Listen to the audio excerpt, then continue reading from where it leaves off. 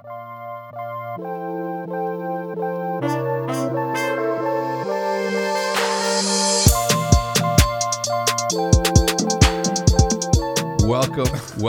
to episode number 48 of the Eavesdrop podcast. Super duper special guest today, my duo Andy Mills Miller. And we have a lot to talk about, a ton of stuff. Like the amount of stuff that has happened in the last 2 months for you and I has been insane. So really quick shout out, the sponsors for the podcast, Hims and ExpressVPN. And I'll tell you a little bit more about them in just a second. Andy, thank you for stopping by. Why are you here? We're down for the Esports Awards. And NRG is up for? 8 awards. Org of the Year. Yep. Fingers crossed. Team of the Year for the San Francisco Shock, World Champions. And then we've got a couple Coach of the Years for Krusty and Ashes. We've got Player of the Year for Sinatra Super. There's a whole bunch. Okay, well, I hope we win. I hope we win too. I was very adamant about the fact that I wanted to sort of help in the push of the voting, but I also didn't want it to make it seem as though I was taking credit for something that I didn't do. Obviously, coming onto the family close to 3 months ago. Mm-hmm. How long has it been? Yeah, just about 3 months. 3 months ago. But you and I have been talking for close to like 6 months. At least, yeah. Yeah, 6 months. And I guess we can start at the beginning. Who are you today? I'm Andy. So I'm founder and CEO of NRG. NRG is 4 years old tomorrow. Happy birthday. So wouldn't it be nice to win Org of the Year on our 4th birthday? Of course, I've just jinxed the whole fucking thing. So there's no chance we're going to win. No, because the voting has already happened. It's true. That's true. So I can't jinx it. You can't jinx it. Right. Something that's already happened. So let's start. That's who you are today. Who were you before esports? Just a bald man making my way through the world. Let's see. Making Boston, my way downtown. Making my way in the world today. From Cheers, Boston. I actually lived right across the street from Cheers. You ever been to Cheers in Boston? No. It's super disappointing. Right? Yeah. I don't know if anyone even remembers what Cheers is, but the Cheers show, right, they'd go down the stairs and then you'd enter the bar and it's an amazing thing. And so the stairs is legit, but then nothing else is the same. So all the tourists are like, Cheers, it's on the stop, and they get off and they go down the stairs. They're like, it's a regular ass bar. It's nothing. It's not as big as Cheers used to be a very popular show in the 1980s for all you little ones. We're boomers here. Yeah, exactly. So I'm from Boston originally, and was a Boston kid, loved sports, loved everything Boston, moved out to California 10 years ago now, up in Palo Alto area when I started a company that we sold to Apple and went to go work for Apple. Okay. Mm-hmm. Tell me about that company. Because was that your first company? No. So I had... Give me your entrepreneurial... Entrepreneurial. So went to college, fun, didn't do much, did well enough to get into law school, went to Boston College Law School, loved it, surprisingly. Only went to law school because I didn't know what else to do. My dad was like, you should specialize in something. You should be a lawyer. I was like, oh, okay. And so I took all these classes that had like contracts and sports law, thinking I'd get into sports. And then I did really well in law school, like, shocker. I was the guy that people didn't want to have in their study group or anything because I just wasn't the really intellectual, into jurisprudence of being a lawyer. I just kind of went to law school. But somehow when the test came around, I did like exceptionally well. Yeah. And so if you do exceptionally well your first year in law school, you get recruited by all the big law firms. So all of a sudden I got recruited by all these big law firms and I was like, hey, and so I got to pick whatever I wanted. And by the way, I got married at the same time, like right out of law school. Super young, as you would say. Yeah, Wendy. So 23, 24. And so like, I better get a real job. So I picked the law firm that represented the Red Sox and the Patriots because that's how, intellectual I was about my career. Yeah. Not knowing that if you're the low man on the totem pole as a first year lawyer, you're never touching anything having to do with the Patriots or the Red Sox. So I went in there and I hated it. I just hated every bit of it. And I wasn't a good lawyer and I got fired after like 11 months. I wasn't the only one because it was rough times. It was like a recession. They got rid of a lot of the first year lawyers and the second year lawyers. But I was like, wow, this sucks. I don't really want to be a lawyer. What am I going to do? So I sort of hung around the MIT Media Lab, the famous MIT Media Lab. So the MIT Media Lab, for those of you who don't know, is like all these amazing startups have come out of there. It's an innovation lab, smartest kids and engineers in the world. They go there, they apply to get in there, and they have projects that are way out in the future. And if you hang around there, maybe you can hook up with somebody and do something. So ended up hooking up with a professor and a student and another guy who was doing like interactive TV. And I thought it was super cool. And they were like, hey, why don't you help with the business plan? So I did that. And this was Internet 1.0, where it was pretty easy to raise money, and we still couldn't raise money because we were kids and we didn't really know what we were doing. But somehow I got introduced to a guy who brought like 20 friends together and said, I don't know about your business plan, but I like you, Andy, so I'll back you. And they all gave me like $50,000 or $100,000, can't remember. Yeah. So we had money and we started a business, and that was kind of my get out of being a lawyer and move over to being. How did you businessman. at that point? Did you know what the business was, and how did you present it to? I presented it that we licensed the technology that this student developed at MIT for interactive TV. The reality was. It was really neat technology, but there was no real business around it. And we had a professor behind us, and we got Nicholas Negroponte, the famous founder of the Media Lab, to invest. So it looked good. And now back then, when everyone was investing in pets.com or whatever it was people thought it was a gold rush with the internet. And so what we were going to do was create an interactive layer over television where you could interact. And it was actually supposed to be commerce. Like if you were watching Friends and you liked, whatever back then, what Phoebe was wearing or something, you can click on it and buy it. And it was this neat kind of tracking technology. But for me, it was learning business, and I ended up negotiating the license with the Media Lab with MIT because I was a lawyer, with that 11 months of experience. So that was a good one. So that helped. I just started learning and really coming out of my shell and being more aggressive, and then I ended up going to everybody, to ABC, NBC, Food Network, PBS, and I asked them all for content to be part of a trial, and somehow they all gave it to me. I mean, everybody gave me their content, and we wrote scripts and we created an interactive TV trial, and it was great. And then after that, we just didn't know what to do with the business. We ended up selling the technology to another startup. And that ended up sort of really helping my path. On one level, the technology is still being used. Like I think a lot of it's used in the red zone for NFL, where they switch off, like a switching technology, which is kind of neat that we made something like a couple decades ago, whatever it was, and it's still being used. Yeah. But what happened was I joined another startup, and they said, hey, we're getting into this thing called SMS. Do you know what it is? And I'm like, no. They're like, well, we want you to go to England, and SMS, which is text messaging, short message service.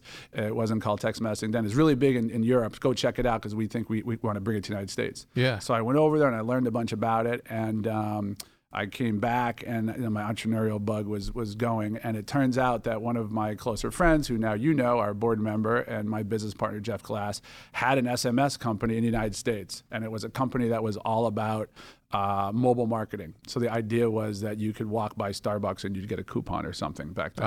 Okay. Yeah. And so he's like, hey, why don't you? So we started talking, and he's like, you sold your company. I sold it for nothing, really, just some stock or something, which I never expected to get anything from. But I love being my own boss and an entrepreneur, and I could never go work for another big company, although ended up, working for Apple. And he said, why don't you come work with me at my SMS company? And I said, well, I don't really think your plan's going to work. And he's like, what do you mean? I said, I don't think people want to just have their phone light up and get a coupon. And he's like, well, then you tell me what our business model should be, because he was kind of struggling as well. Yeah. But he had a bunch of money. So he hired me. I went to this trade show, this convention, in the second week of the job, which was one of the first CTIA, the cellular telephone industry, huge thing, right? And I learned a whole ton, and I came back and I was like totally inspired. Like, I think I have a business plan. Yeah. And so I told him, he's like, what's the plan? I said, we're just going to connect with all these carriers, and we're going to run everybody else's messages, because text messaging is going to be big, and people are going to want to buy stuff, whether it's ringtones or horoscopes or MTV clips or baseball alerts, all the things we take for granted now, which didn't exist. Yeah. And he's like, that's a really fucking good idea, because we had a bunch of the infrastructure. He's like, but how do we charge people? Because everything we've built here was to be free, like a coupon. I was like, well, you figure that out. And Jeff's like, okay, I'll figure that out. You go get me some customers. So this is sort of where the legend of Andy began, in a way, where I went out and I had all these meetings. I flew all over the place, how I kind of roll. And I came back, and we had a board meeting the next day. And I said to Jeff, he's like, okay, dude, the board meeting's tomorrow. Like, you've got to, I don't even know what we're doing. What are you going to tell them? Do you have a customer who can be like our, every business needs like a trial customer, right? A reference customer. I said, I have 50 customers. And Jeff's like, you don't have 50 customers. Don't embarrass me and go in and say we have 50 customers for a business that doesn't exist. I said, dude, I can get them. I can get 50. He's like, please don't say that. Say you can get 1. I said, how about 3? He's like, just say 1 and pick your best one, and we'll start that way and we'll go. And I was like, okay. And he's like, you're not going to, are you? I said, I'm with it. He's like, please don't embarrass me. No one is going to give you any credibility. You have 0 track record in this world. You sold a company for nothing. I was like, okay, cool. So we go into the board meeting, and it's like one of my first board meetings, and you know how they are, right? And so like, okay, Andy, get up there. And everyone's all dressed up. I'm not dressed up. And they're like, okay, so where's your slide? And I said, I don't really have a slide for the deck here. I just thought I'm going to talk to you what we want to do. So I explained what we want to do, and they're like, oh, that's kind of interesting. And I said, this is why it's going to work. And when I get into something, I talk like a mile a minute. I just get super passionate about it. So they were leaning forward, and they're like, okay, do we have Jeff's like, so tell us about our reference customer. I said, I think we have a reference customer. I think actually we can get Univision and Playboy as our customers. Right. Big boys. Big boys, Univision and Playboy. Yeah. Playboy was actually something back there. And Playboy wasn't a dumb idea, because as we know, that industry is where all this sort of innovation comes from, micro payments and all these other things. They're like, wow, those are 2 really big customers. And then I couldn't control myself. I said, I actually have 48 other customers I think I can get. Jesus. And just like, please. And they're like, Andy. I was like, yeah, I think we can get all of them. And they're like, well, that's crazy. Do you want to list them? I said, yeah, actually, I printed them out. So I handed them all out, and they said, okay, look, of these 50, what's the probability at 50% of getting, 10? I said, 100%. I said, oh my how many God. are we going to get? I said, we're going to get 50. They're like, we're not going to get 50. They said, okay. I go, guys, what do you want me to say? We're going to get 49? I said, we're going to get these. I guarantee you. We have them. Jesus, and confidence. it's like, well, I will give you a huge bonus if you can get 50. But if you don't get 50, what are you going to give us? I was like, fine, I'll give back half my salary. They're like, okay, done. I was like, okay, here's the deal. I'm going to get these 50 and put my name out here, but this company better have an infrastructure to support these 50, because I'm not on that side of the business. Yeah. And so Jeff was stuck at this point. He's like, yes, we've already talked about this. So if you get 50, we'll be there ready for you. I was like, okay. So we get out of there, and Jeff's like, dude, really? I was like, we're the only ones who are doing this. We already have half the connections. All you got to do is get me AT&T as a connection. We'll get everybody. He's like, we're not going to walk in and get AT&T. I said, we're going to do it. Long story short, we got all 50, and they were all way bigger than we thought. Yeah. And we went from. So what exactly was the service that you were providing? carrying text messaging. We were allowing you. When you say you're carrying, what do you mean? We were the infrastructure. So these carriers, being AT&T, Singular, Sprint, they didn't have infrastructure to handle. What is infrastructure? Infrastructure, like the hardware, the software, the system to say, I requested a text message from you, you send me back a text message. Because what happened was, for the kids out there, if you were on AT&T and I was on T-Mobile, we couldn't even text each other. That was called interoperability. Yes. Right. So we connected all the carriers together, said we'll run it all, and we're going to do billing as well. So if you want those shitty ringtones for $9.99 a month, that's a total rip-off subscription, we'll carry that for you. If you want the baseball alerts, right, to get the scores to find out the Red Sox won, we'll carry that for you for 99 cents. So we did all that stuff. And the creme de la creme, and the biggest problem of the whole thing, I got another deal on top of it all that we couldn't resist. It was for a brand new show, which we didn't think there'd be a lot of voting and text messaging for, called American Idol. American Idol. Wait, so let me get this straight. Yes. Okay, you and your company with Jeff Glass, who's our little tiny startup, who's a hoot, by the way. He's a brilliant guy. Yeah, brilliant guy, and also a good time. You guys created a company that would carry all of the text messages from AT&T, Verizon. So let's call AT&T had 100 million customers with phones, and they all texted simultaneously. You created that. Kind of. Not for personal use. Not for like, hey, are you coming home? Hey, are you coming home? For business. Anything people wanted to run. Buy and stuff. Like alerts, gossip, voting, for corporation, really, for companies. But so couldn't resist American Idol. Holy shit. Yeah, all right. So we got American Idol. We had no idea how big we never heard of it, right? How big it was going to be. It was called like Pop Idol or something in England. And that was all free messaging as well, right? And so it started, and we couldn't handle it at all. And my next sort of, my co-founder of my next business, Ishwar, who was the chief technology officer, he was like, dude, you totally fucked us. Everyone hated me. Everybody, I'd come to work and I couldn't even look people in the eye. They were sleeping over every day. There was at least 20 engineers every night. We'd build more infrastructure, add more boxes, make more software. Things would go down. People's vote wouldn't count. People would lose their messages. It was so bad. But we were the only game in town for a while. And so we just kept picking up market share. And it was like, I remember having my meetings with my staff. So they'd start at 11:30 at night. We do 11:30, 12:30, and 1:30 because the whole rest of the day was just bananas. And eventually we kind of figured it out. But boy, we pissed off. Like Major League Baseball, they hated us. They made Jeff fly in to meet with Bowman, who's still the head of Major League Baseball Advanced Media. And Jeff's like, I've never had anyone rip me one like that guy did before. And all I could say was like, I'm sorry. And in my head was like, fuck you, Andy, for doing this. But long story short, the business had zero revenue first year, zero revenue the second year when I joined. Mm-hmm. $5 million the next year, all of it in December, $85 million the next year, Jesus. And sold the business for $270 million to VeriSign. To VeriSign. Yes. Okay, so that's your first. That's the first business. And then the big one I left right away. I went to VeriSign and hated it, and it was not for me. And right away I was like, look at me, I'm a mobile entrepreneur. Like I did okay, I made some money, but I didn't start the company. Yeah. Right. I said I'm going to start my own company, and I had all these VCs in Boston saying, Andy, you're a genius, you should do your own company. Let me give you money. So I did, and I said, the idea was we can't keep paying for things with our phone bill. Mm-hmm. Like people's phone bill, parents were like, whoa, my phone bill is like $200. My kid just bought, horoscope of the month and whatever, MTV music clips of the week or something, because the internet really wasn't there. So I started an ad network, a mobile ad network. Like we were familiar. They were barely getting off the ground on the wired web here, which supports all the websites. I wanted to do the same for mobile advertising. So I was kind of one of the real early guys in mobile advertising. What is mobile advertising? Like way back when? Way back when. It was before apps. So it was for mobile websites, which usually sucked. First two customers, Playboy and Univision, same guys. And we would, insert their ads. So you couldn't we all take for granted that you open your phone and the web looks great. But back then, they had to make a separate website because they couldn't snap the desktop version into a mobile version. You couldn't run the same ads. You couldn't see them. They weren't optimized for mobile. So we did all that. Jesus. So we started an ad network for that and just picked up all these publishers as we went along. when you're talking about ad, give me an example. I open my phone and what do I see? And what's the purpose of the ad? Back then or now? Or now.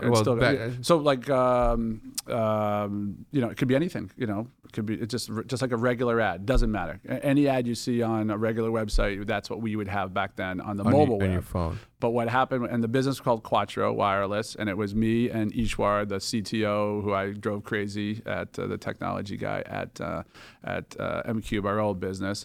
And it was hard because people didn't necessarily believe in the mobile web yet, and some were very forward, but they thinking, but the advertisers weren't, and we had to get test budgets, and it was just hustle. So I needed to break out from other competitors. I needed a big idea. And so I said, how can I get the best websites? Because if you had the ESPNs or the CNNs or the Univision, you would get that was for you. You would get Procter and Gamble, right? Yeah. You would get big advertisers, and I needed the big advertisers. So I went to these companies. I said, you know what? Your websites suck. Take a look. This mobile is a joke. You're losing customers, and more people are getting on their phone. How about I'll control everything. I'll make your site for free. I'll run the whole thing, but just let me keep the ad revenue, because it was small. And I convinced about 20 big brands to do that. So now all of a sudden my ad network had the real big publishers in it, whereas, I had CNN, I had the Weather Channel, I had all these others, whereas the other guys were with, busty ass girls websites and stuff like that, because those are the first ones to the good ones. Yeah, the good ones, the one that once people actually went to. Yeah. So that's how it all started. Read. That's how it all started. Lightning fast business, got in right at the right time, and the whole business was 3 years. And a year and a half into it, Ishwar came to me and he said, "We need to create an SDK." And I said, I don't even know what an SDK is. And that's basically a developer's kit. And I said, why is that? He said, because Apple and others are going to create apps, and no one's really going to go to the mobile web. They're just going to use apps. And I said, what's an app? And we went, he explained the whole thing. And I said, this sounds like a great idea. And we were like one of the first ones to put ads in apps. And then what happened after a while? So if I'm playing Flappy Bird The a little banner. Yeah. Every time I open my solitaire on the airplane, another game pops up. That's the sort of ads that you created. Yes. So you guys pretty much created the technology that says any single time you open this, there's a plugin in the background that's going to display an ad. So the pre-roll that you see in videos, but for mobile, okay. Yeah, with targeting. We'd use your location. We'd use every bit of information we could store about you on your phone before a lot of these privacy issues, but even after, and then give you the right ad. Okay. Right? So you'd get the Hims ad, right? And I wouldn't. Use it. Right. We made a joke earlier today because Hims is an erectile and hair loss. So I would use it for the hair loss, and And I would use it for the other stuff. No, I don't know. No. I don't have reptiles disorders. So I don't use it for. I'm here to advertise it. Yeah, a great product. I would use it. Well, you got to use it before it starts. Because by the time you notice that your hair is being lost, it's too late. Man. Look at that. Yeah. Anyway, so let's get back to my hair. Plenty of time about that. So all of a sudden, we're like the app guys, right? Yeah. And there were a bunch of entries into this space, but now there's only 2 that really matter. What a genius move to be like so quick to identify something that was going to be big and getting in there from the beginning. I mean, granted, you were doing it before that, but the app, I mean, obviously, like the ads are now massive, and people like me have been able to make a living just off of creating content and getting a percentage of the ad revenue. To give you an example, okay? Yeah. To give you an example, and I don't know the math on this, but to give you an example, let's call it every $10,000 that an ad makes, the creator only gets 40% of it on Twitter, on YouTube, or I don't know if it's 40 or 44. Mm-hmm. The rest.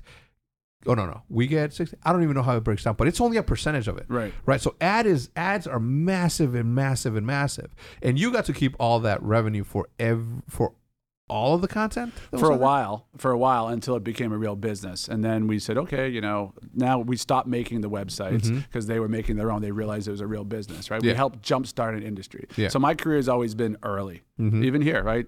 Tomorrow is our 4th birthday for NRG, which is amazing and a blessing and a blast. But, it was early 4 years ago. It's still early now, right? As a business, but you want to get in early, but not too early. So we were in at a really good time because the internet was really booming on mobile and smartphones, and then the iPhone came out, and the user experience was better. Yeah. But my philosophy from the beginning was, and I think that's almost why at a subtle level we got along so well when we first met, which was, you got to support the content creators, and content needs to be, for the most part, free or at least ad subsidized so people could see what they're getting, and the content creators can make money also. And that was the whole premise behind it, right? Yeah. Just that, let's not charge people for every little thing. Yeah. Yeah. And that sort of helped because you didn't have to pay $9.99 because the $9.99 came on 1 hour of ad runs depending on the user base, which is insanity to me, which is good for us because we get paid and you guys who are watching this don't have to put up any money to see this content. Any other time in history, you have to pay to be able to be entertained. Yeah. Period. You want to go see a movie? You got to pay your thing. YouTube has allowed you to sort of watch everything for free, but you're paying for it by watching an ad, by clicking on a link, by supporting and using the codes that creators use.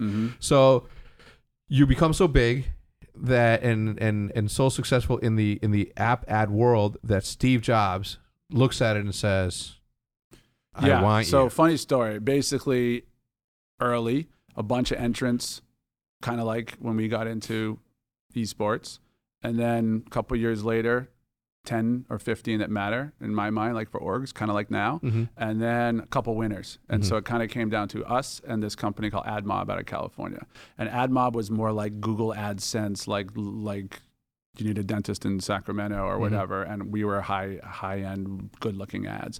Very different business. And they got all the headlines, and it pissed me off because they were in Silicon Valley, and we were in Boston, and they were just the darling, and they had a bigger valuation, and they had a newsletter that everyone used, and all the media. Newsletters are smart, man. Or they had a newsletter with, like, graphs and data, and, like, every news outlet would use their data and put their, courtesy of AdMob, right? It just made them feel bigger. And perception's reality on some level. And they got bought, and for a lot of money. By who? Well, they originally got bought by Apple. That's what the word was. And I was bummed. I was like, Apple, they're in Apple doesn't do this. Like, they were never on our radar. We thought maybe Google would buy us someday, or who knows, Yahoo back then. Yeah. And so I was bummed. So I said, you know what? Let's get out of here. We're working so fucking hard. So I took Ishwar and Lars, my co-founder, to England. We flew over to see a Patriots game. Patriots were playing one of those first games at Wembley, you know, and we went and we were hanging out. We had a bunch of beers the first day, and then we went to the game the second day, and we were wrecked and tired. And we had to walk, I remember, 4 miles to get back to wherever we were. And my phone rings, which was weird, right, at that time of in life, and I pick it up, and I'm with the guys, and I just stopped, and they kept walking, and the phone rings, and it says, the other end of the phone, it's like, Andy, this is Steve Jobs. And I was like, okay, whatever. I'm totally in a fog. I'm like, oh, great. Okay, thanks. And I hung up. And then the phone rang again a little bit later, and it was the head of corporate development, the guys who buy companies for Apple. He says, hey, I'm going to put Steve Jobs in. It's really Steve Jobs. Please don't hang up. I was like, okay. And then these guys, my friends, just kept walking, my guys. And so then I listened to him, and he's like, well, hey, I've been following you. You know, he'd been really sick, and he had just come back from Apple. He was still very sick. And he's like, I'm really interested in buying your company. Is it for sale? And I was like, for real? He's like, yeah. I'd like you to come out to Cupertino. Can you come out tomorrow? I said, no, I'm actually in London, but I'll be out there because I needed to prepare. And I said, sure. I said, you guys, you know, you're really getting into this space. He's like, yeah, I want to buy your company. I said, oh, I thought you bought AdMob. And he's like, no, I want to buy your company. So if you want to come out, and I'll hang the phone up now and give you to someone else to arrange it. I was like, okay. So I hung up. And then I tried to catch up with the guys. I'll never forget. They're like, who's that? I said, oh, that was Steve Jobs. And they're like, yeah, fuck you. I'm like, no, I'm serious. That was Steve Jobs. And they're like, they didn't believe me. It took me almost an hour to convince them. I was showing them the number. They're like, oh, you're messing with us. I was like, guys, we're going to go home tonight if we can, because we need to prepare, or we're just going to go back to the room. We need to prepare for the next 3 hours, next 3 days, because we're going to Cupertino to present to Steve Jobs to sell this company. And eventually they believed me. And it was crazy. And it was one of the craziest days of my life. It had to have been like something impossible to like believe. It's not like, oh, hey, it's Brad Pitt on the line, and it's like leader of the free world, Steve Jobs. Yeah, leader of the free world, Steve Jobs. He's a scary dude. He was a scary guy, trust me. And we went out there, and he only wanted to meet Ishwar and myself, because Ishwar is a technologist who's much more important in his world than me. And Ishwar was a fanboy. Ishwar, you know, there's Hector fanboy. Ishwar was an SJ fanboy, like everything. He knew everything about. I wasn't really, like, I was impressed. It was amazing. I couldn't believe I was there. And we go into the boardroom after about 5 hours of being grilled and prepared by other executives, because they'd already done a ton of research on us. They wanted to buy our company, but you had to pass the Steve test. And there was a lot of things. What do you mean the Steve? There was a lot. Well, if Steve said no, you were done. Yeah. He never took a meeting by himself, so there was going to be a bunch of people in the room on the executive team. And he had a lot of quirks and things that he was going to do, and they prepared me ahead of time, which was kind of cool of them, because they didn't for other people. Yeah. For example. Well, that shows that they wanted the company and they needed it to work, so they try to prep you. They wanted it to work, right? But Steve was tough. So this is a good one if you want. You should try this, Hector, as well. So Steve would do this as well. He'd say, so Hector, so you're really close with your dad, huh?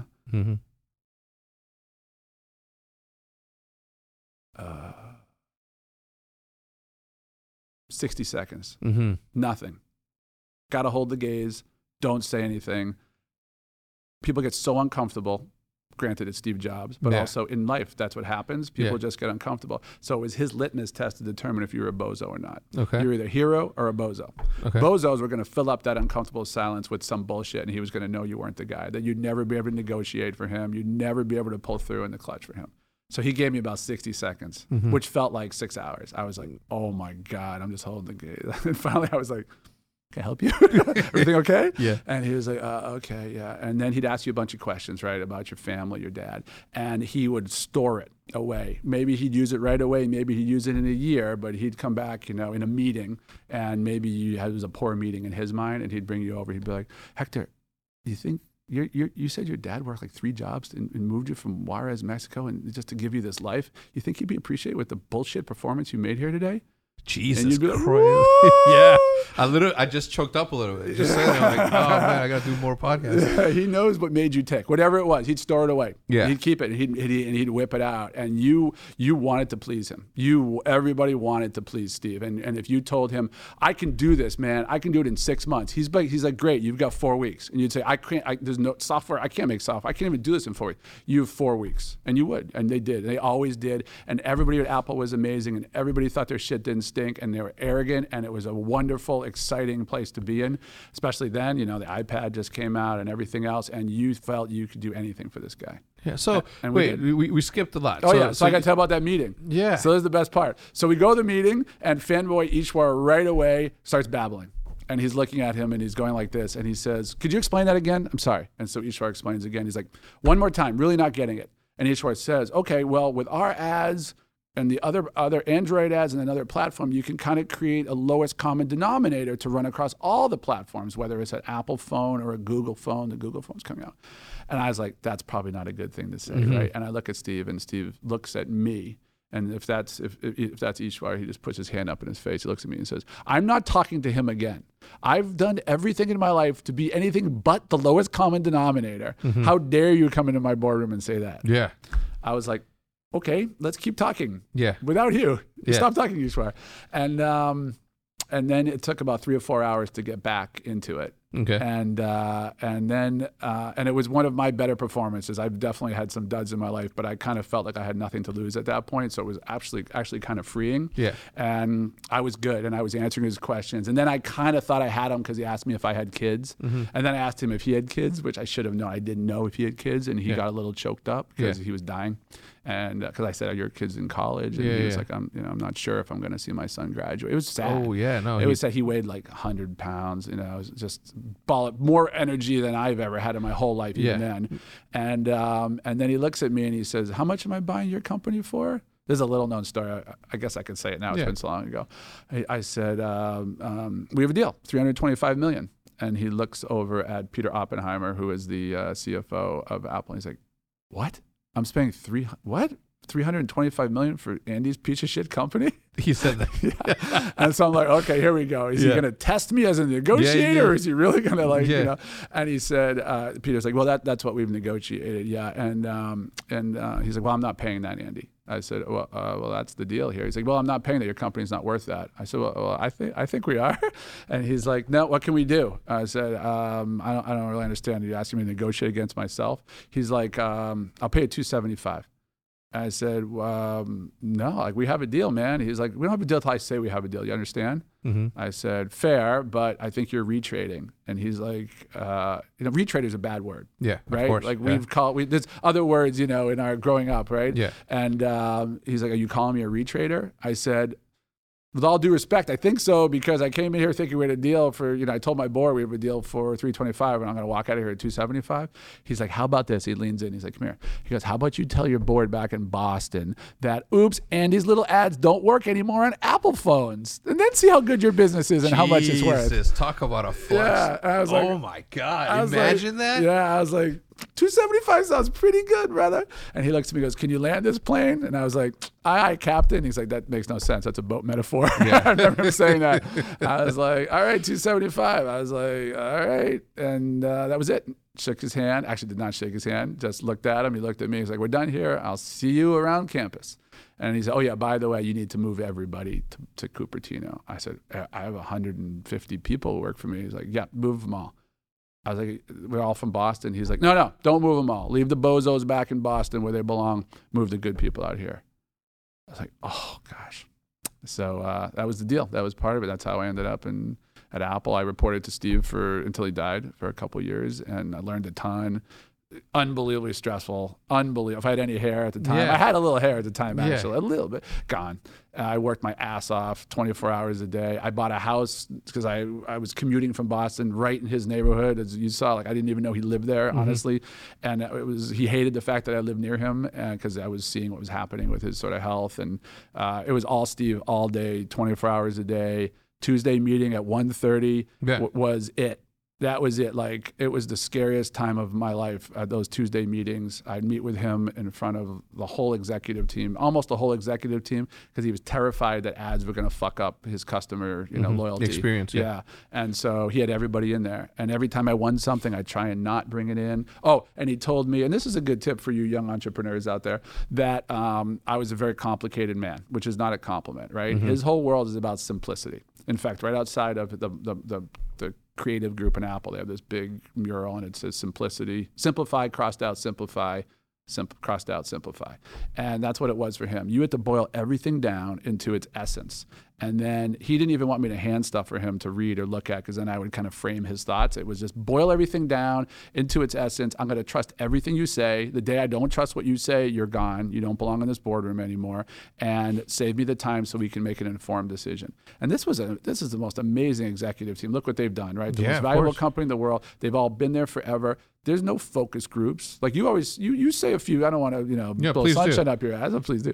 But like, you say similar things, right? Like, sometimes people don't know what they need until you give it to them, right? And that was his thing as well. I'm not going to have a focus group to tell me what this thing should look like or what color I should have. I'm going to show them, what they don't know. And it was all like you, like surprise and delight. He was a pleaser on some level. Unbelievable attention to detail, like ridiculous. Every little thing, he'd make you go back 100 times for it. Even if he was fine with it, he'd still make you go back and do it because he wanted you to train you in that way. And for me, I was too complicated. He'd say, you use 10 words when you can use one. You can use a picture instead of, I don't want to see a deck with 100 words on it. I want you to think like an Apple guy. And that was really hard for me. And now I think that's why I'm such a good multitasker and why I get so frustrated probably with our employees sometimes, because they need to simplify their world. Because if they're giving you everything and then you're simplifying it, it's exhausting. Yeah. And my meetings with him were scary and legendary, and I got some great stories there of him abusing me on some level, and other levels, building me up and making me a man, and it was incredible. That's got to be like, imagine how many people get to work for a genius like that. Like, literally changed the world, right? In my opinion. I agree. Yeah, so that's I never took it for granted. Yeah. I did one day, and the only time I ever did, I sat in the room and he was talking, and he was talking to Tim Cook, who's now the CEO, who's another genius, and Scott Forstall, another genius who created iOS platform, and Eddie Q, who runs iTunes, and he's amazing, and all these guys. I looked around, and I was like, how the fuck did I get here? I had this out-of-body thing. I was like, what is happening? They were talking about something with Obama, I remember, and I was like, what is happening? And then Steve looked at me, and he said, what do you think, Andy? And I was like, he's like, you weren't paying attention, were you? And I was like, no. And he was actually nice to me. He's like, look, everybody here except for you, I hired, I bought you. You're not an Apple guy. Maybe someday you'll be an Apple guy, but you got to earn your way into the boardroom. You haven't earned your way in here. So I didn't really want your opinion. I don't really care. But I noticed you weren't paying attention. And if I ever notice that again, you'll never be in here, and you can go back to Boston. That's amazing. I was like, okay. Sorry. That is amazing. I wish somebody did that to me. I'm shitting myself. I imagine that. Like, and that happens. I would be the worst person to be there, because I daydream a lot. I'm always like, my brain's like, this. That's what makes you special. No, maybe. Yeah. But not to Steve Jobs, who was, He's pretty similar. He would value the creative. You and I say this in our presentation for our fundraising and just with our employees, is that, like, Steve's big thing was he believed that Apple sat at the intersection of liberal arts and technology, right? He'd have a street sign on his presentation to the employees every year, and it would be a street sign with Apple, liberal arts and technology. And that's the corner there, meaning he could go out and hire, because he's Apple, the best software coder in the world, but he'd rather hire a great software coder who also did stand-up comedy, wrote his own music, baked cakes, did calligraphy, could inject everything he's doing with some kind of culture and design and art. And that's kind of the way we look at NRG, right? Like, we could just be an esports team, and that's great, and we've been trying, but we also look at ourselves as trying to be part of gaming culture and do a lot more than just wins and losses. Yeah, that's crazy. It's I can't even imagine. You know what I'm saying? Like, being on the phone with somebody that great, It was terrifying. Yeah. I really liked him a lot, and he liked me, which was great. My dad died after like 3 months of being there. He was wonderful to me. But I have one amazing story. It's a little long, But well, tell me. Let me give a quick shout out to the sponsors. All right, here we go. Hims coming back for a 4th or 5th week, so certainly appreciate that and love to see it. 66% of men lose their hair by the age of 35. The problem is that by the time you realize that your hairline's receding and it's going way back there, it might be a little bit too late, because it's easier to keep the hair that you already have than to bring back the hair that you have lost already. And it's as simple as this. Do you want a bald spot to pop up out of nowhere? Or do you want to do something about it first? I sure don't, which is why I like to keep the mane the way that the mane is. So I obviously use the hair loss application. Now, I don't need it. Obviously, I have an excellent set of hair, but I still use it just in case. I don't know what's going to happen next year. What if my diet messes it up for some reason? Or what if I'm fishing way too much and the sun starts to burn my hair follicles? I don't know how science works, but I take advantage of this opportunity, and I do what I do. Okay, because it's easy. Because thanks to science, baldness can be optional. Hims connects you to the real doctors and medical-grade solutions to treat hair loss. Well-known generic equivalents to name-brand prescriptions to help you keep your hair? No. No snake oil pills or gas station counter supplements. Prescription solutions backed by science. Science is cool. Science is cool. Science is cool. Science is cool. I don't know if you guys have seen that, but it's a pretty funny thing. Your doctor will answer the quick few questions, and they'll give you a prescription that will help you, control the things that needs to be controlled, because it helps everything: hair loss, erectile dysfunction, premature eruption, if you know what I'm talking about. And the products are shipped to your door in a secret box. So nobody's gonna know what you're getting or receiving. So it's pretty easy. If you order right now, all of the Eavesdrop listeners get a trial month of Hims for just $5 today, right now, while supplies last. You got to go to the website to see the full detail and safety information. This would cost hundreds, if not hundreds of dollars if you went to a doctor or a pharmacy. Go to forhims.com/eavesdrop. That's FORHIMS.com/eavesdrop. forhims.com/eavesdrop and get a trial month of Hims for just $5 today. Again, at http://forhims.com/eavesdrop. Act now, don't be bald later. Act now, don't arrive too soon. All right, we're going to move on to the second sponsor. Always a pleasure to see this one come back, as it is with usual and as per usual. ExpressVPN. I ever get tired of telling you the story of the time the Mixwell got off the plane in O'Hare Airport, and immediately by the time that he got to the house, his account was gone. His Twitter account, everything was hacked. And that's because you're using an open Wi-Fi service out there. You just can't do that, okay? VPN secures and anonymizes your internet browsing by encrypting your data and hiding your public IP address. It is an application that runs seamlessly on the back of your phone when you log on to that, because you admit it. You think the cyber attack and cyber crimes only happen to people like me, like Nadeshot, like Scumpy, and like Mixwell. You literally think that it only happens to people who are public personalities, but it doesn't. It happens to everyday Joes like we used to be and like you probably are. You want to make sure that you protect your stuff. You know, at least we got connections over at Twitter. Shout out to my man Rishi, who could get my account back in no time, but you probably can't. Okay, and you may think that no one wants your data or the hackers can't grab your passwords or credit card details, but you're wrong. Stealing data from unsuspecting people in public Wi-Fi is one of the simplest and cheapest ways for hackers to make money. When you leave your internet connection unencrypted, you might as well be writing your passwords and goddamn credit card numbers all over a huge billboard, and you don't want that. You don't want to give people access to all of your monies. Keep it. That's why I decided to take action to protect myself from cyber criminals. I use ExpressVPN on my phone and also at the headquarters, as you know. It has easy-to-use setups that run seamlessly in the background of your computer, phone, and tablet, as I explained. Turning on ExpressVPN protection only takes one click. Using ExpressVPN can safely allow you to serve public Wi-Fi without being snooped on or having your personal data stolen. Right now, for less than $7 a month, you can get the same ExpressVPN that I use. And it's rated the #1 VPN service by TechRadar and comes with a 30-day money-back guaranteed.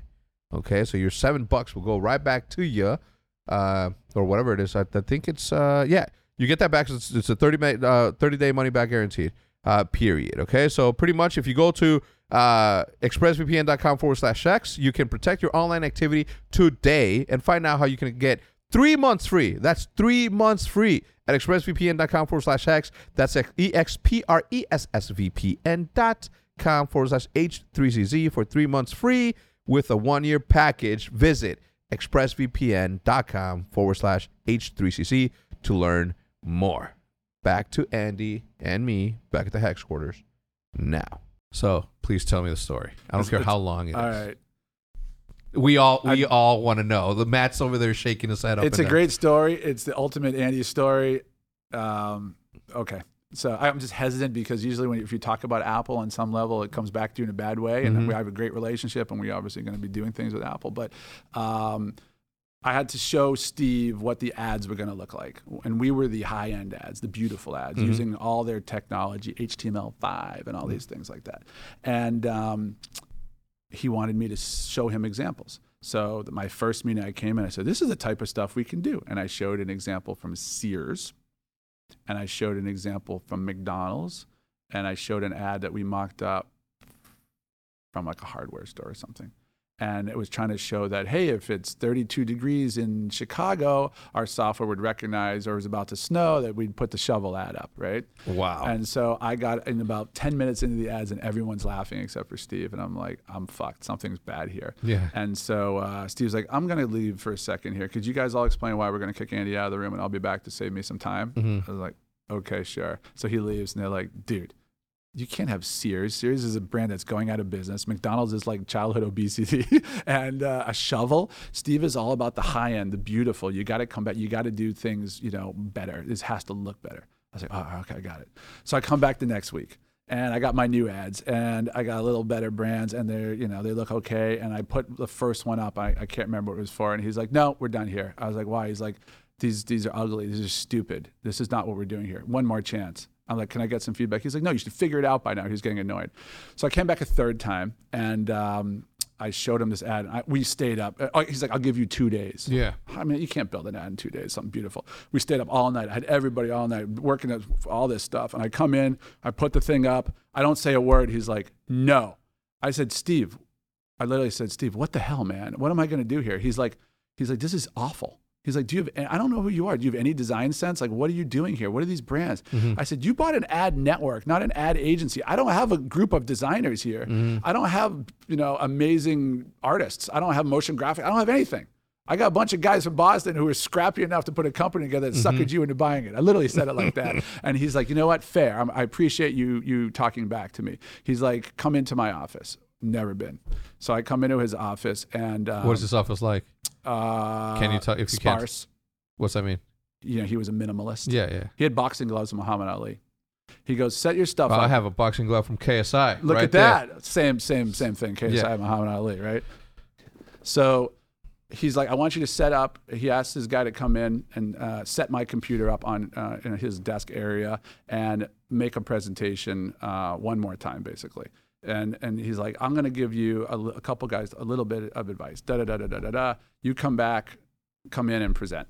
So I come back, and I'm all set up like in his office on his desk with his shit around, and I go to present, and I get through the first one, and he's like, okay. I go into the second one, and he's like, I've had enough. I've really just had enough. I'm done here. I was like, what do you mean? He's like, I don't know whether to fire you or to help you. I said, am I capable of being helped? Like, I tried to be humorous, which wasn't working. He's like, this is what we're going to do. Presses a button, and he says, get me Hiroki Asai. Hiroki was a skateboard kid from Cupertino who interned at one point years ago with the design group in Apple, and he created something, and some design or artwork. And eventually everything got presented to Steve, and Steve didn't want to see the VP who presented. He wanted to see the kid who made it. He wanted to see the engineer who designed it, right? So he saw Hiroki stuff. He's like, holy shit, this kid's amazing. Who is this? Bring him here. And he became Steve's confidant. He became Steve's design guy. Like, everything had to go through Hiroki. So he brought him in, and Hiroki's cool as shit. I fucking love the guy. He's like, this is Andy Miller. He has no fucking clue what he's doing. You need to take him back to your group. He was the marketing communications group, and make me 3 or 4 ads and see if you can save this guy's job. And Hiroki like winks at me. He's like, okay. And Hiroki leaves, and he's like, and so Steve's like, what are you doing here? I was like, what do you mean? He's like, get the fuck out. Get out now. I was like, okay. So I have my bag and my shit. He's like, no, get everything. Just get out. I'm giving you like no time. I want you to run down. I didn't even know where the Marcom place was. Yeah. I had no idea. And Hiroki was gone. So I'm looking around. He's like, I'm in my office. You have to leave. So I'm like, all right. So I'm like, I got my bag, and I'm taking wires. I'm all set up. They're taking my shit apart, my laptop, like, mouse, put everything in my bag. He's like, are you still here? I have work to do here. Like, you've wasted enough of my time. I'm like, fine. I was like, could you tell me where he's like, just get out of my fucking office. So I go outside, I got my bag. She's like, yeah, everyone's waiting for you in the Marcom. I was like, could you tell me where that is? She's like, okay. And Apple's big. She's like, go down here, blah, blah. I'm running. I got my bag. I got my everything. My phone's ringing like crazy because all my guys who've been up all night want to know how things are going. Ringing. I don't touch it, right? I go into the Marcom group. I'm like sweaty now because it's hot down there. And I open the door and they're like, you Andy Miller? Like, yeah. They come back here. I go into a room the size of the hex quarters. There's like 40 people in there, no exaggeration. And Hiroki's like, dude, we've all been there. You're going to be fine.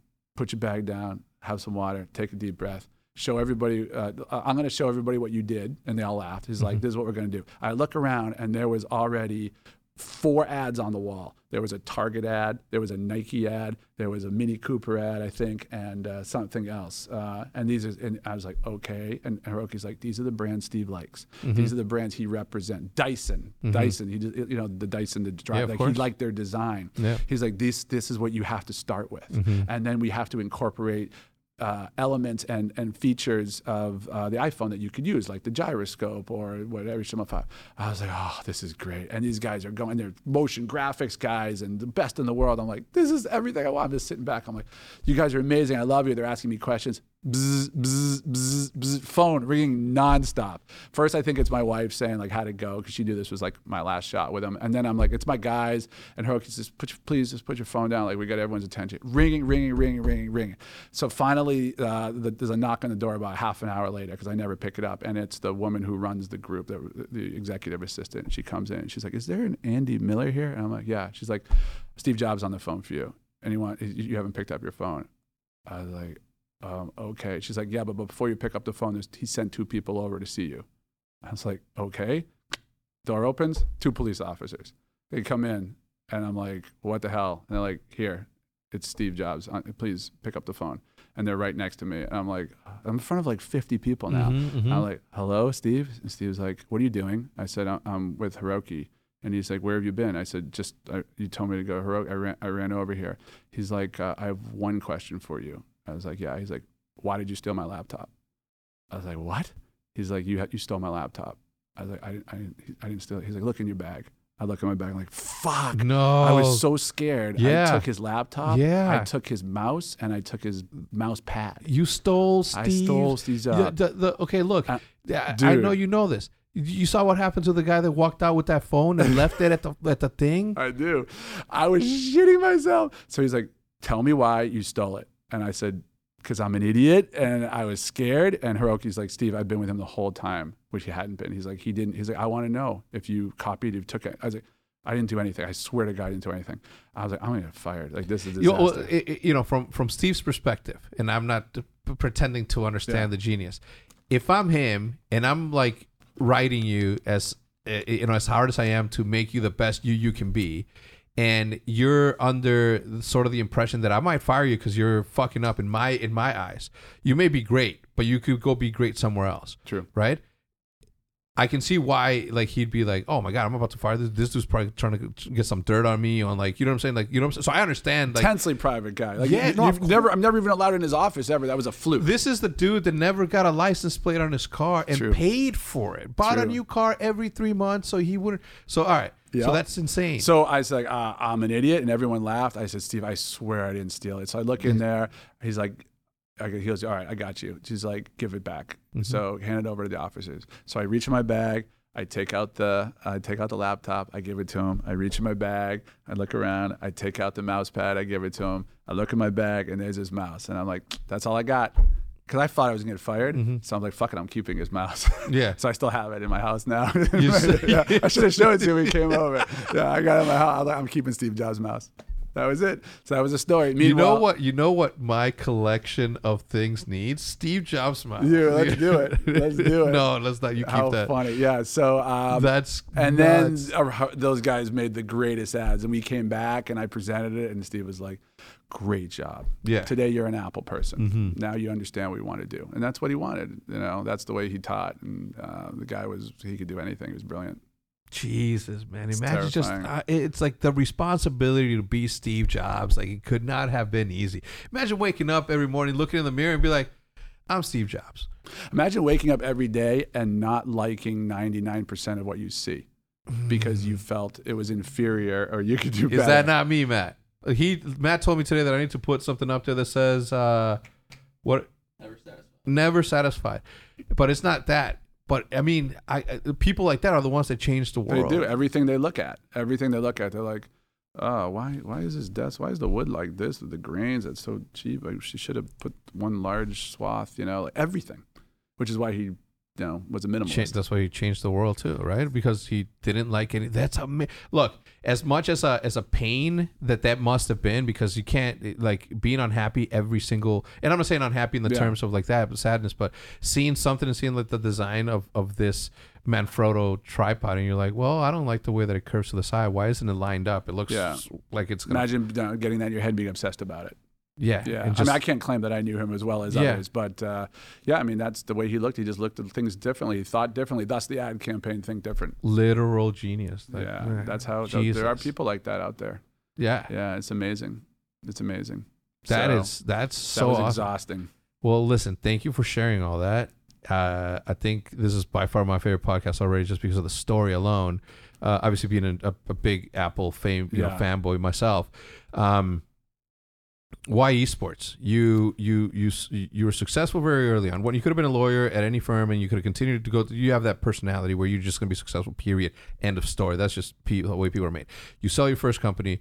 You didn't make that much. On the second one, you did make money, and then on the third one, you sold to Apple. You obviously like killed it. Esports. Yeah. So I love sports. I love gaming. I wasn't a big gamer, but I played a lot. So before we go there, yes. Sorry to interrupt.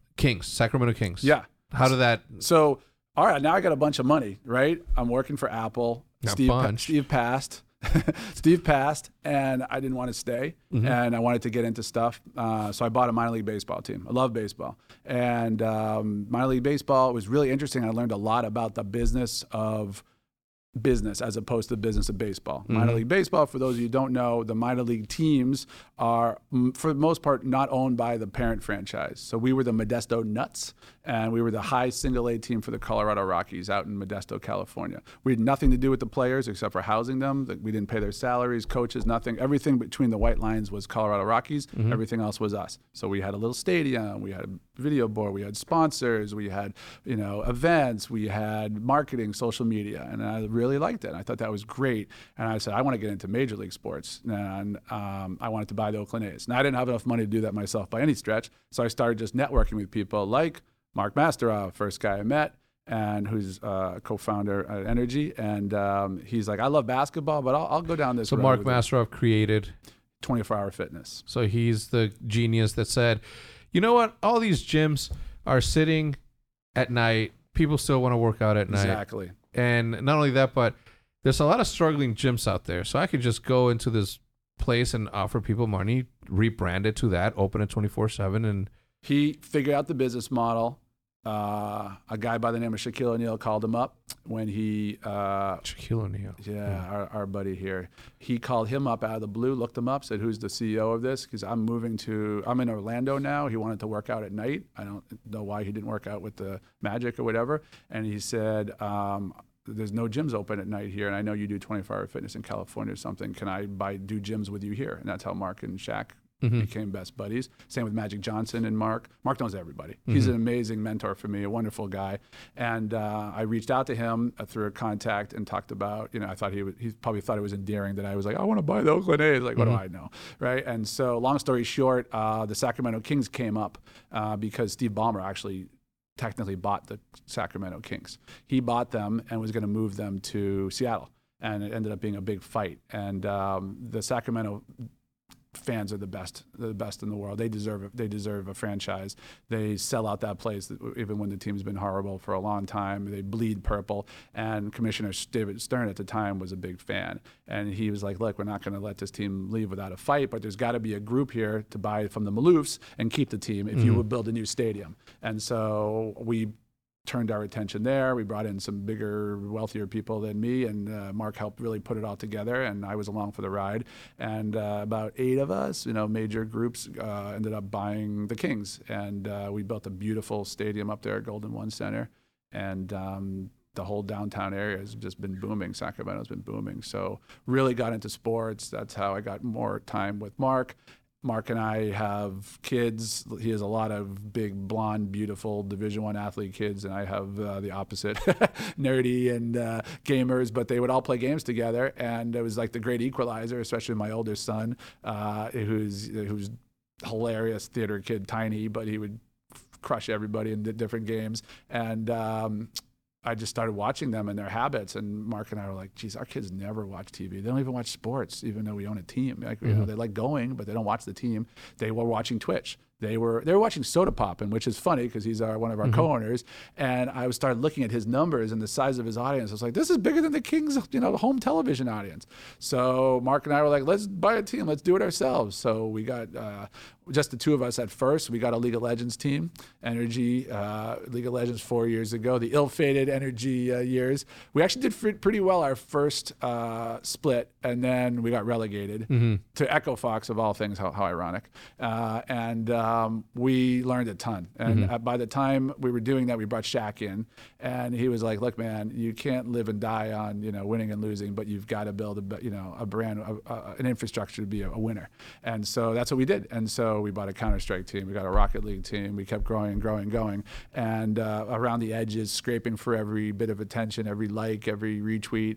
And it took a bunch of years until this year where we've had an insane run of winning, from the Shock winning the Overwatch League to all of our Apex championships, all the Fortnite guys, all the money they won, Rocket League, doing their thing and making it to the finals and losing every year.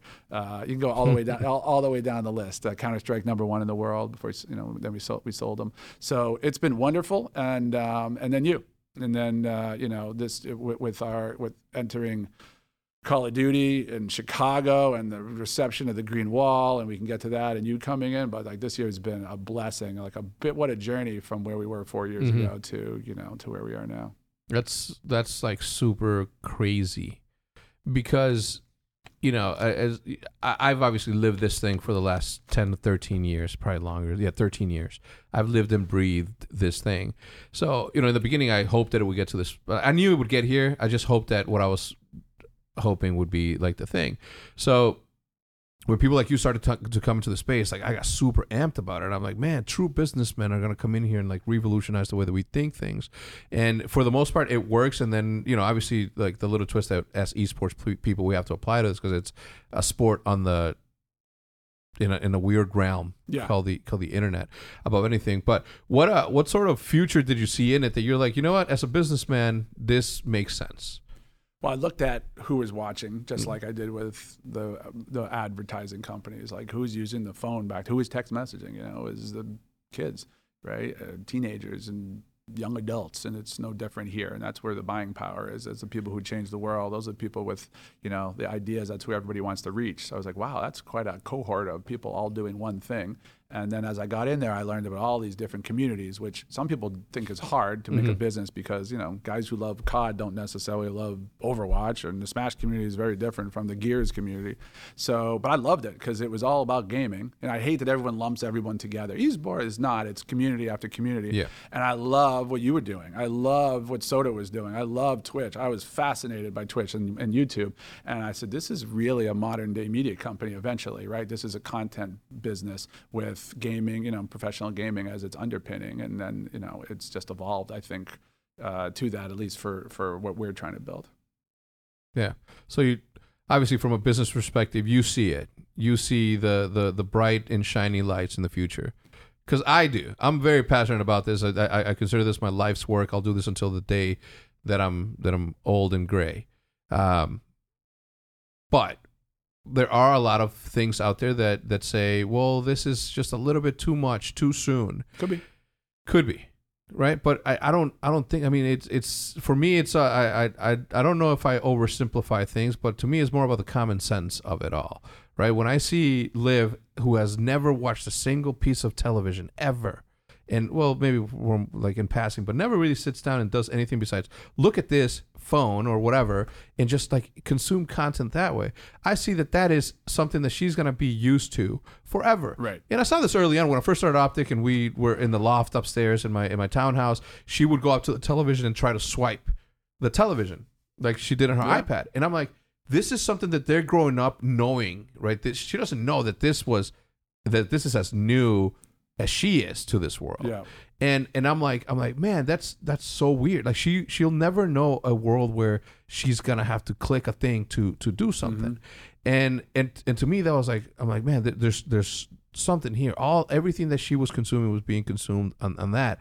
And if you look at sports, traditionally they're consumed on television, at a bar, or at home. And that esports has always been the most accessible thing that I've been able to sort of cradle in my hands and be entertained for hours on end. So for me, it was like, okay, there's definitely there. The amount of people that watch whoever on a daily basis is just massive, and there's no way that this doesn't. I mean, if this is his infancy, can you imagine when this is the everyday norm for everybody, not just a small percentage that consumes content now?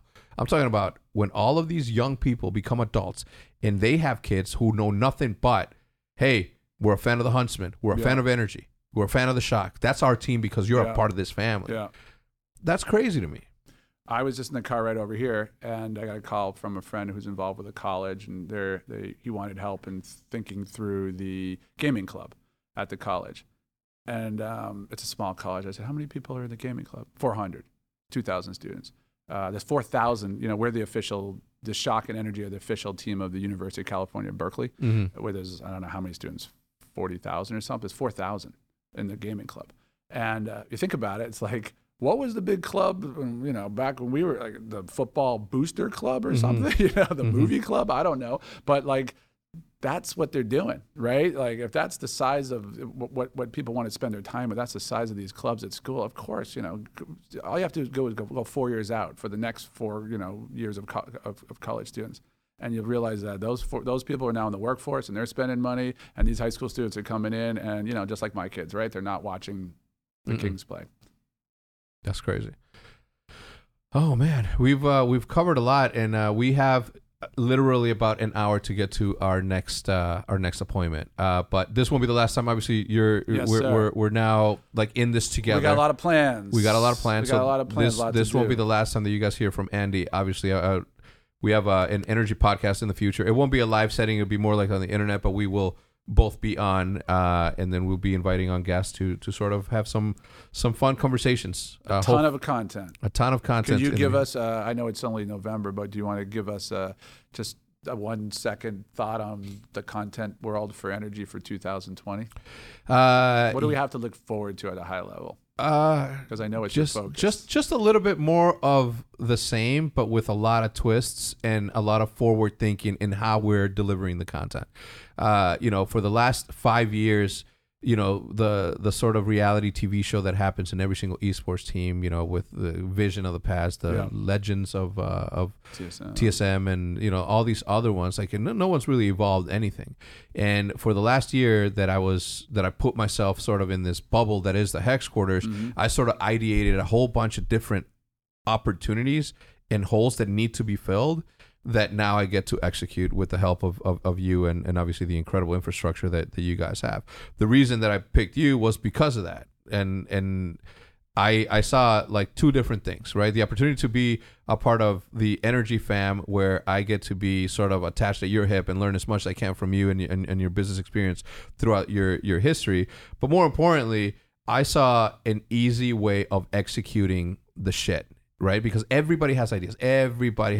Their ideas are the fucking greatest, but nobody has the chops, the means, and the ability to really put thoughts into action. And with you, I think that we are like literally a step ahead of everybody else out there because we can. It's just a matter of flipping the switch, and it will be flipped as soon as humanly possible. Let's go. And then we're good.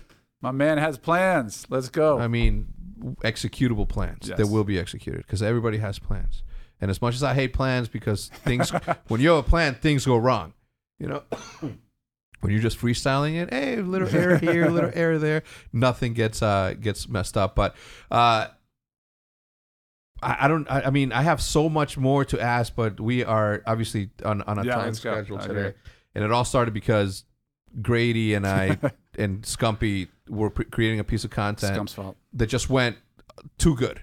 It was just too good of of a thing for I me. heard they're super excited about it. Oh no, it's Usually they don't say that the content's great. yeah, and no, they're this like, one's is gonna really bang. This one's gonna bang. It's I'm super happy about it. So anyway, either way, thank you for stopping by. Thank you. I do appreciate it. Won't Awesome. be the last time, obviously, and yeah, huge shout out to Hims and ExpressVPN for sponsoring the podcast for I believe the 5th time. So we certainly appreciate the support. That means that everybody at home is either clicking or trying out the products that we're presenting here. I turn down the majority of the stuff that gets thrown to me. Simply because I just know it's not gonna fit in some cases. But Hims, obviously I've seen a lot of you people that are going bald in the stands, and the sooner that you can identify the problem, the sooner you can put it into action, the sooner you can stop the problem. And of course, ExpressVPN, I'm a firm believer, obviously, the amount of people that have been that used to get hacked and can continue to get hacked in this thing. I always tell the story about Mixwell got to the airport and his account was gone immediately because of faulty internet or public services. So big fans of that. Andy, thank you so much for stopping by. Maddie, Thanks, hit him with the music. Goodbye.